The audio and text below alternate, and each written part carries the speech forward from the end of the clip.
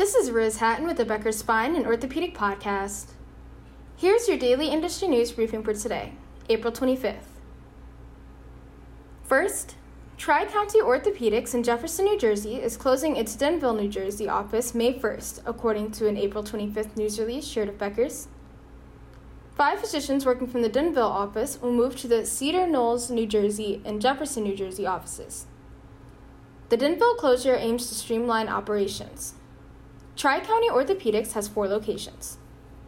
Second, Dr. Jonathan Hyde completed his 100th procedure using the Augmetics X-Vision Spine Navigation System, the medtech company said in an April 21st LinkedIn post.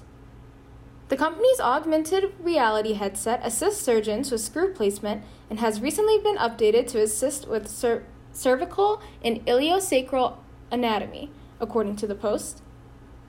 Dr. Hyde, president and lead orthopedic surgeon at Miami Spine Specialists, said in the post that the Augmetics system's accuracy and reproducibility was better than he has seen when using robotic technologies. If you would like the latest spine and healthcare industry news delivered to your inbox every afternoon, subscribe to the Becker Spine Review e-newsletter through our website at www.beckerspine.com.